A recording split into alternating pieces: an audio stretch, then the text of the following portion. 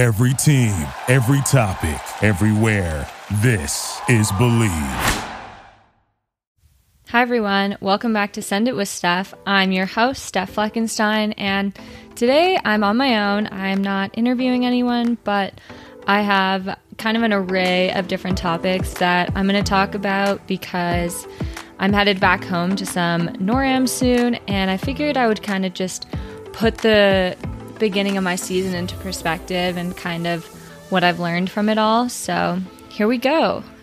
Starting off with kind of like recognizing your goals and openly expressing your dreams and long-term goals. I always had a huge issue with this, especially growing up. I refused to even really tell my parents my goals, and when I got more into ski racing and my coaches wanted me to write down my goals and share them with the coaching staff, I had a really tough time kind of admitting that I wanted to be good and admitting maybe some bigger goals than I don't know. I don't know if I had a problem thinking I could actually achieve them, or if I was just embarrassed to share that I really wanted something. So I guess that leads me to this year where I kind of had to openly share that one of my goals was making the Olympics, and I was quite hesitant about it because it is such a big goal, and it was something that I've been working towards my entire ski racing career, but until this year it was pretty far out of reach, and I guess I just didn't know how comfortable I would be sharing it with people and kind of seeing the reaction. I guess maybe I was embarrassed again that people would think like, why does she even believe she can make it? Like she's clearly not good enough. So there's always that little bit of doubt in your mind. But what I can say is that when I did finally admit it openly and publicly with people and kind of shared like, hey, I need some help with this, and I used it mostly for fundraising because it is such an expensive goal to be striving for, and it requires a lot of funding. So that was one of the main reasons that I opened up about it. But I think just the outpouring of love and kind of encouragement from people around me was a little bit shocking, but also really encouraging because it kind of proved to me that, hey, I'm not the only one that believes I can do this. And even if it wasn't the entire ski racing community behind me, it was at least a group of people that helped me validate my goal and made me less afraid to talk about it because, like I said, it's something that I've always kind of struggled with. And I think that a lot of kids nowadays struggle with admitting goals, especially big ones, because there's kind of a culture of like, oh, that person tries too hard, or wow, why do they think they can achieve that? Like they're not even good at something. So I feel like it's really important for kids to be able to set goals and not feel judged or feel like people are going to look down on their goals, because at the end of the day, whether you achieve them or not, it's something that you're working towards. And I kind of had this conversation with one of my academic advisors at school, actually, because she told me to set a GPA goal for one of my semesters, and I said like a 3.8 or something. And she was like, well, why don't we think of something more like realistic that you'll like for sure achieve, like a 3.7 or something? And I was like, why would I set something that I know I can achieve when I'd rather set something that I can like aim to achieve? And that's kind of what I would encourage young athletes to do, especially, I guess it doesn't matter how old you are, if you're setting goals.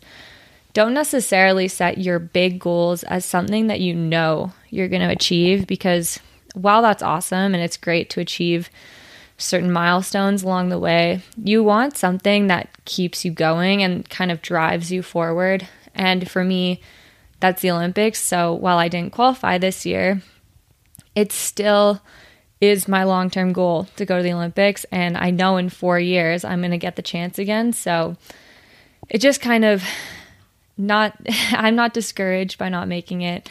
I'm actually feel like I'm more motivated now, and I understand the process and I understand what's going to go into it. So that is kind of my take on goals and why I decided to share my Olympic goal dream this year with people and maybe haven't in the past, because I finally felt comfortable enough with the fact that whatever, if people judge me, they judge me, and the ones that support me are the ones that matter. So that's what you have to that's the mindset you have to keep with goals, and just remembering that at the end of the day, it's you that has to achieve them, and no matter what anyone else thinks or says, they can't control that.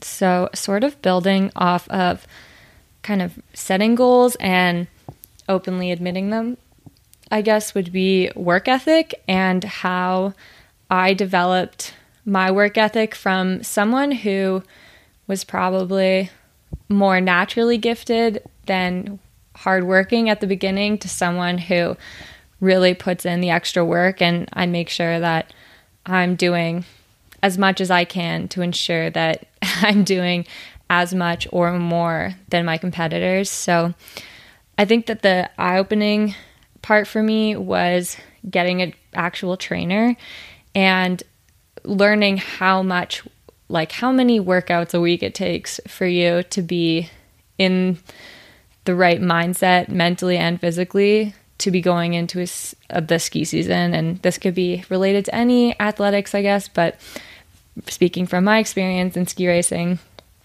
I found that part of the physical training is actually mental, because when you're out there in a really hard workout in the summer and you just really want it to be over, or you're battling through a really tough session, it is fully preparing you for when you're in the ski season and say there's really crappy weather one day and you just want the session to be over, but you're mentally ready to keep pushing yourself. Or if you're exhausted and your body is telling you I don't want to keep going, you've been trained throughout the summer mentally to deal with those physical aspects. And that for me was a big learning curve, realizing that, okay, I'm not only training my body in the summer, but I'm also preparing my brain for when I get on skis to be ready to handle the kind of tougher situations.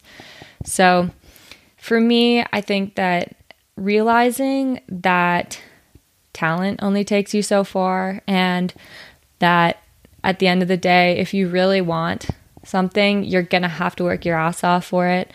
And for athletics, that means putting in the physical training and the mental training and everything that goes along with it, because it's not enough to just show up for the dryland session. It's not enough to just show up to your on-hill ski session, or it's not enough to just show up for video analysis. You really have to put in the time and commit yourself to that training session. So when you show up for dryland, it's really important to just take it as a building block and realize that okay, I have to put in my max effort for this 2-hour session, and then I can tune out after that. But you need to be fully present and just aware of what you're doing. And then that same idea goes for skiing. When you're out there on the hill training, you can have as much fun as you want. You can be smiling, laughing, do whatever you want. But when you are getting in that gate and you're about to go train, you need to understand what you're working on, what you're about to do, and really take advantage of each minute that you're spent training, because ski racing is a sport where you do a minute-long run and then you go up the chair for 10 minutes and then you sit at the top for a couple minutes, and you're out on the hill for hours at a time, but realistically you're getting maybe 10 minutes of training in a day. So you really have to take advantage of the time that you are training, and something that can motivate you is just realizing that your competitors are putting in the work and they are taking it seriously. And if you don't step up to that level, then you're not going to be able to keep up with them. And I guess another thing that, like I mentioned, video analysis, I think that it's really common for young athletes especially to see video as a way of, just seeing what you look like, or kind of just, you don't really understand that it's a learning tool. And yeah, it's like, oh, cool, that's me skiing, or, oh, wow, look how fast I look.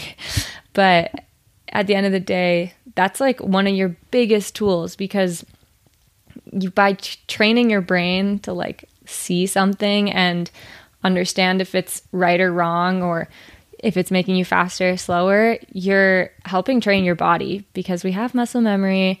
There's a lot of science behind visualization helping your physical performances. So just really putting the time into that video when you are in that setting and just taking it seriously. I really hate the kind of keener, like people making fun of keeners or tryhards or whatever. I just hate that mentality. And I unfortunately probably had it a bit when I was younger, and I'm really glad that I grew out of it, because God, it is so irritating to watch kids, and not even just kids, but like full-grown athletes, show up for training and then make fun of other athletes who are trying their hardest and who are really putting in the work. Like, how does that help you at all? That whole I don't even know what it's called, environment or like mindset really confuses me, because you're putting in so much time and effort to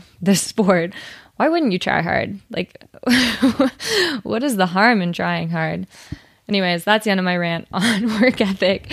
I think that it is really important to understand how much work goes into sports and how much work goes in behind the scenes of actually training, because until you have that understanding, you're never really going to push yourself to take those sessions seriously. And yeah, I wish I had known that earlier. I wish I had kind of understood it more as a younger athlete, because it did take me a while to fully appreciate how much work goes in. Okay, so kind of along the work ethic lines, I would say, is commitment and finding motivation to continue pushing and like continue working hard, because I know how hard it is to find motivation to be committed when things aren't necessarily going your way. I've had it years and years and years of practice of this, so I'm going to share some of my personal thoughts on it. I guess when it comes to commitment, I think that the biggest thing is no one can really force you to be committed to something. It really has to come from you. And at the end of the day, you have to ask yourself, am I willing to put in the work? Am I willing to put in the time and really push myself to try and achieve my full potential? Because if the answer is no, then you're not going to be committed to it. And at the end of the day, that's your decision. But I'd say that if you're not fully committed to something, you kind of need to step back and think about how important it is to you. And I mean, maybe it's more of just a hobby at that point. It's not necessarily something you're going to base your life decisions off of, but it's something that you do for fun. And yeah, I guess that's kind of, if you're not fully committed to something, that's kind of my perspective, is it turns into less of like a life drive and more of like a hobby or something you do for enjoyment. But with motivation, so I've had a lot of ups and downs in my careers. I've had injuries and I've had setbacks and things out of my control, in my control, that have affected my career. But I think that the one thing that kind of keeps me motivated and really keeps me pushing harder is thinking about my life without ski racing, because every time I think about that, I just think about how much of me would be gone with ski racing. It's such a big part of me, and it's taught me so much about myself and allowed me to open up so much of myself that I just cannot imagine not doing it. And I know that there will come a time in my life when I will want to be done, and I don't want that to be right now, obviously. I'm like still fully invested, but I think for finding motivation to continue with something or to pursue something is really just imagining your life without that. And I know people that have gone into retirement from their sport early and come right back out of retirement because they realized that they really missed that thing in their life. And maybe that's something that would be helpful if you're not really sure if you're still really motivated to continue with something. Obviously, if it's something that you have to do, and I don't know, like if you're forced to be in school or if you're forced to do something, I think that finding motivation comes from just trying to find the little aspects of something that you enjoy and really emphasizing those and trying to put the things that are maybe not so enjoyable on the back burner. So, but if you are really, if there's something in your life that you're just not sure if you want to continue doing, or if you've had a series of bad results, or I don't know, some setback has come up, I think that if you try to imagine your life without ski racing, let's say, and you physically, like you cannot picture it and it hurts you to think about and you can't even imagine what life would look like, then I think that's motivation enough to be like, okay, I need to keep pushing and I need to keep digging deeper. But I mean, it's different for everyone. I think that we each have our different motivators. Some people are motivated by success. Some people are motivated by failure. Some people are motivated just for the pure love of something. And for me, it's a little bit of everything. I think that failure has definitely been a big motivator for me because I hate failing at things and I hate not performing to my full potential or what I believe is my full potential, because I just feel like that's a waste of my work. And I mean, success is obviously a motivator. You want to be successful and you want to show yourself that your work is going towards something. But I also think that just the pure love of things keeps me motivated. Like, I don't think I would be motivated to continue ski racing or motivated to continue a sport based purely on results, because at the end of the day, like, results are kind of for other people. I mean, to like prove that you have accomplished something, but if it's not like giving you joy and it's not bringing you a sense of happiness or fulfillment, then I honestly don't really see the point in it. But that's probably a personal thing. I'm sure there are lots of people that would disagree with me on that one.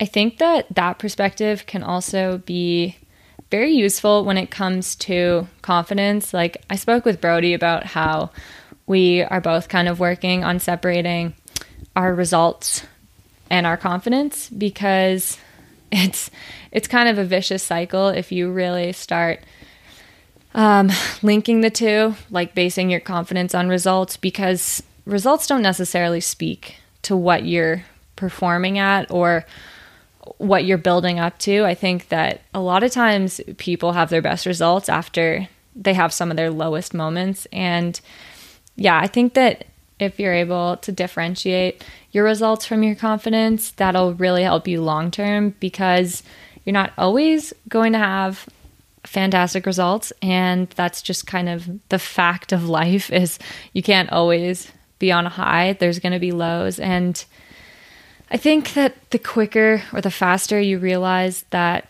your self-worth and your like the work you put in is not validated by results, then the faster you're going to be able to find motivation and find confidence in things not related to results. And yeah, for me, finding confidence a lot of times comes from how I'm feeling. So if I'm feeling awesome and fit and like I'm just feel really good on my skis, then I'm usually going to perform better than if I have a lot of shit going on in my head, or if things are not really lining up on my skis, or I'm just like feeling run down and exhausted. I generally do not feel very confident, and that in turn affects my skiing and kind of the way I view things. But I think that confidence comes from different things in each different person, and the biggest lesson you can learn is that you are more than your results, and you are not defined by them. They are defined by you. So how you approach things and how you carry yourself is really going to be the determining factor of confidence, in my opinion. Wow, I feel like this podcast has been the most random assortment of topics and me just kind of ranting.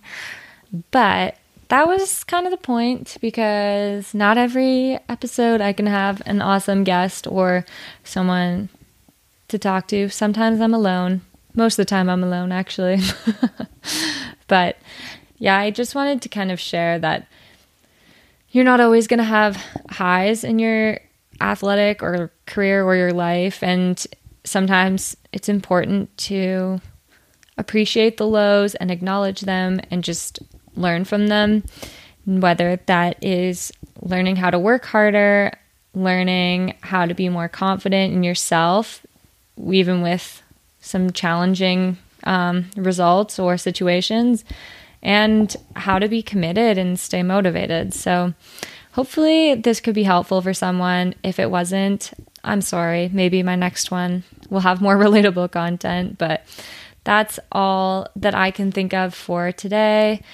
I really want to tackle some more in-depth kind of topics and some deeper topics moving forward, but I do want to get some outside perspectives on that. So I'm waiting for most of my friends and teammates to get home from the Olympics, because they all headed out this week. But yeah, hopefully moving forward, when they're all back from the Olympics, I can get them on the podcast. And until then, thank you so much for listening. Make sure to follow my podcast, like it, give it 5 stars if you enjoyed listening. And yeah, tune in next week for the latest episode.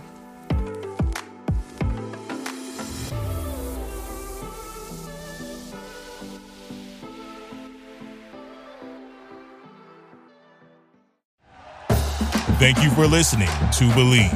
You can show support to your host by subscribing to the show and giving us a 5-star rating on your preferred platform. Check us out at Believe.com and search for BLEAV on YouTube.